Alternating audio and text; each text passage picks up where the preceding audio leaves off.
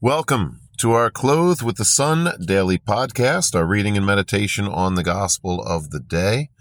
I am James Thomas. Today is January the 1st, 2024. I can't believe it. Happy New Year, everyone. It is also the solemnity of the Blessed Virgin Mary, the Mother of God. It is the 8th day in the octave of Christmas. And it is also, in the old calendar, we made more of a feast out of it, but it's the day that we acknowledge and recognize and perhaps even celebrate the circumcision of our Lord. Our gospel reading today is from St. Luke. The shepherds went in haste to Bethlehem and found Mary and Joseph and the infant lying in the manger. When they saw this, they made known the message that had been told them about this child. All who heard it were amazed by what had been told them by the shepherds. And Mary kept all these things, reflecting on them in her heart. Then the shepherds returned, glorifying and praising God for all they had heard and seen, just as it had been told to them. When 8 days were completed for his circumcision, he was named Jesus, the name given him by the angel before he was conceived in the womb. So, today we have a big day. I know our world is celebrating New Year's Day, as if that's the only thing going on. But it's the 8th day in the octave of Christmas, so we have come full circle. On the first day, we celebrate the baby boy. On the 8th day, we celebrate the mother, while we're still celebrating her baby boy. The baby boy is really what gives her identity. He is what gives you and me our identity, both as redeemed. Hopefully, God willing, we are working towards redemption by baptized members of the body of Christ, but also just in our existence. We get our identity from him. Tomorrow I was going to talk a little bit about the importance of identity. Who am I? When they're asking John the Baptist, who are you exactly? But today, we're just going to talk about beginnings. It's the beginning of a new year. We celebrate the beginning of this year with Mary. It's so important that we begin with Mary, which is why, she's also very involved in Christmas. The whole thing is about the Holy Family, Jesus, Mary, and Joseph, the season of Advent, the season of Christmas, and this very special time of the octave. Also, as we talk about beginnings, there is a recognition that we need each other, that we need help, that we can't do it without one another. We can't do it without the Lord. We also can't do it without Mary. God has chosen to place her at the center of everything. So we can't do it without her. But there is also pain. So, the fact that there's no room in the inn, the fact that they have to travel, there's so much sacrifice and suffering in the life of the Holy Family and ultimately in the life of Jesus. And this is what he does. This is what he takes on for our salvation. It's what he willingly endures, even as a baby. And there are those who say that this day, this feast of the circumcision, is honoring the first time Jesus shed his blood for the salvation of the human race. The first time. It's going to happen, as we know, greater in a greater way than anyone's ever had to endure. But this is the beginning of it here. And Mary, she's not going to meet Simeon until 40 days after the birth, in which he talks to her about the sword piercing her heart and Jesus being a sign of contradiction. But this is really a little bit of foreshadowing of that. Jesus doesn't have to fulfill any of the requirements of the law because he's God, but he does. He does because he's living as one of us. He's emptied himself of his divinity. He's going through everything that we have to go through. And so there is a divine condescension. We call it the kenosis. Jesus lays it all down, and Mary endures all of it with him. Mothers hear their babies cry all the time, and yet still there is some pain in that. No one likes their children to be crying, to be upset, to be in pain. Once again, Mary is going to experience that par excellence at the cross, but it does begin on this feast of the circumcision. And, never mind the pain in childbirth that mothers typically have to go through. when we talk about Mary, and I know some people don't like when I say this, but this is our doctrine and our dogma of our church. Mary experienced a virgin birth, so she did not endure labor pains the way that other women do. Mary remains a virgin even during and after the birth. Her body does not go through the rupturing that another woman's body would go through. Yet, at the same time, in the book of Revelation, it talks about Mary laboring in pain. And so a lot of great saints and church fathers have interpreted that passage to mean she's laboring in pain as she gives birth to all of us, as she gives birth to the church, because it all happens at the cross. And Mary endures horrible pain for you and me to be born. So there's so many mysteries here. They all come together. This day, as we celebrate a new year with Mary, we are celebrating a new birth in Christ and through the intercession of Mary, together with Our Lady. I just have some stories that might be a little bit edifying to just drive home some of these points. One is just the story of St. John Vianney. I preach about him all the time with a lot of different purposes in mind, a lot of different themes. But I mean, in his early life, what do we see? We see the French Revolution. We see horrible persecution of Catholics. We see this little boy going to church with his mother in secret. They had to hide their faith. They had to go in secret, but the mother wasn't afraid, and she wasn't afraid to bring her kid. And there were other children as well. And then he's drafted into the military. And he deserts because he doesn't want to kill people. And he doesn't want to be involved in that. He knows he's called to be a priest. He wants to be a priest. Nothing is going to stop him in his vocation. And so it begins with his mother. It also begins with a great devotion to the Blessed Mother. He gets ordained barely because he wasn't a good student. He gets sent to the poorest, smallest parish in the diocese, out in the middle of nowhere, the parish of Ars. And now Ars is one of the most famous parishes in all of France because of his time there, because of what he did. But one thing I wanted to point out, well, there's a number of things to point out, but a very, very important thing is consecration to Mary. And this is what I do. Any assignment I'm ever given, any job I ever take, parish work, ministry, teaching, etc., I consecrate everyone to Mary. Everyone that I have authority over, the authority thing is crucial. Anybody under me, I consecrate them to Jesus through Mary. St. John Vianney went into his parish and there was nothing. It was poor. It was broken down. The church was in need of repairs. The people were not going to church. There was no life in this place. And it remained that way for up to like 10 years. But he prayed. He consecrated everybody to the Blessed Mother.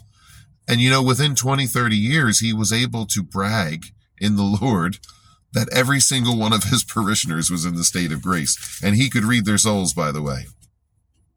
But this is where he went because he consecrated everyone to Mary. This is what he believed. He gave everybody to the Blessed Mother, and she took care of it all. She made sure that everyone was in grace, that everyone received salvation, that everybody was brought to the Lord. And a couple decades down the road, we're going to have a revival in all of France, a post-revolution revival with Ars at the center. And the people of France all going to this little church to find salvation, to go to confession, to see the magnificent work that he had done, to meet the people, to pray together, and for they themselves to enter into the beautiful Marian devotions that he had set up. Another thing I think of is just how much every good man needs a good woman, right? And we say this as the church. Even Jesus himself chose to have Mary as his partner, to have Mary. I mean, we see it at the wedding of Cana. We see it in so many times, so many ways. Mary follows. Mary is always part of everything. And I don't mean to say this in a way that the man is the one doing everything and the woman's just like the secretary. The woman's, the shadow behind. In a lot of cases in the past, that did actually happen. And in a lot of cases, yes, we've had a lot of chauvinism women pushed out of the way. And in a lot of cases, women choose to be in the shadows, in the background. I know so many women right now that for whatever reason, the way they were raised, and a lot of times it's a good thing, it's their humility. They see themselves as, well, this, whatever, they're in the background, they're essential. A good man will realize, I can't do it without this woman. The job that I have, whatever, the life that I have, just my own struggle to be saved, I can't do it without this woman who nurtures me, who guides me, who helps me. And it's definitely an affirmation to women. Pope John Paul said so much about the dignity of women, and wrote whole documents on it. And he coined a phrase, the feminine genius. It's different than feminism. Feminism says we want to make men and women the same. And we want to actually take revenge against men for their chauvinism of the past.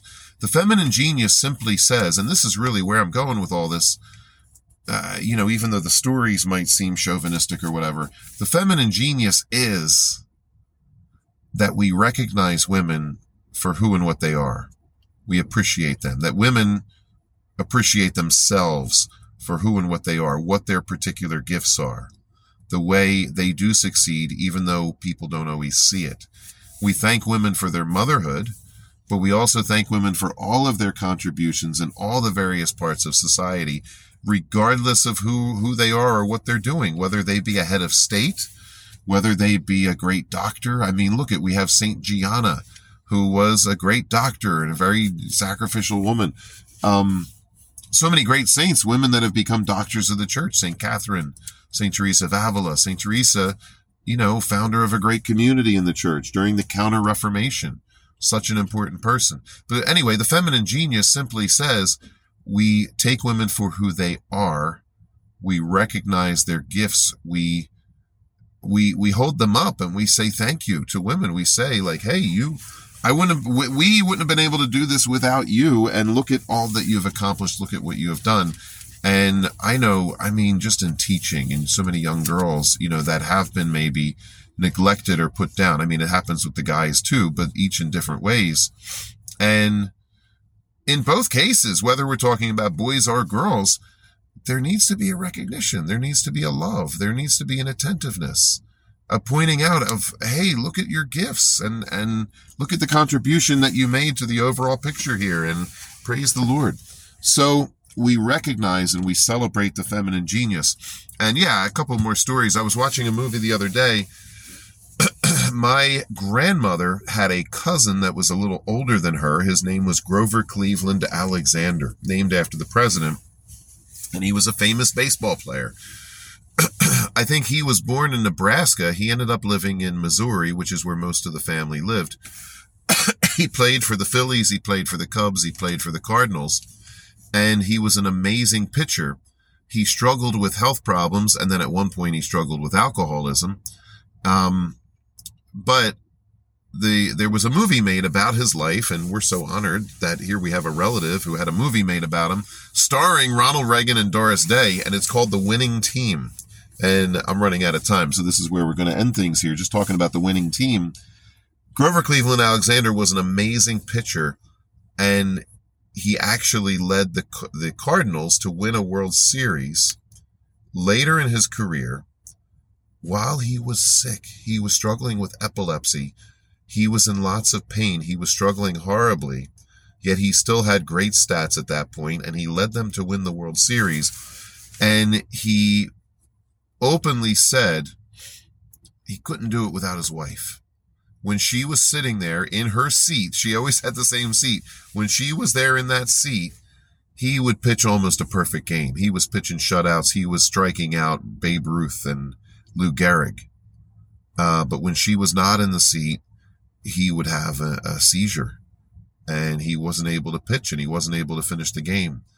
And so they call it The Winning Team. And at one point, because of his alcoholism, she had given up on him, but she was not fully cognizant of his sickness and what he was struggling with. And when they got on the same page again, when they communicated these things to each other, they were able to once again become that winning team. They got on the same page, and she was there helping him, supporting him. And Anyway, that's what the winning team refers to, not the Cardinals or the Phillies, but their marriage. And it's funny because that's a true story, but I think of all these movies about boxing that I love. Well, Cinderella Man is also a true story about James Braddock during the Great Depression in the 30s. He won the title, and he said, I couldn't have done it without my wife because of all the love and encouragement and support that she gave me. And of course, there's the Rocky movies where Adrian is against him, but then she's for him.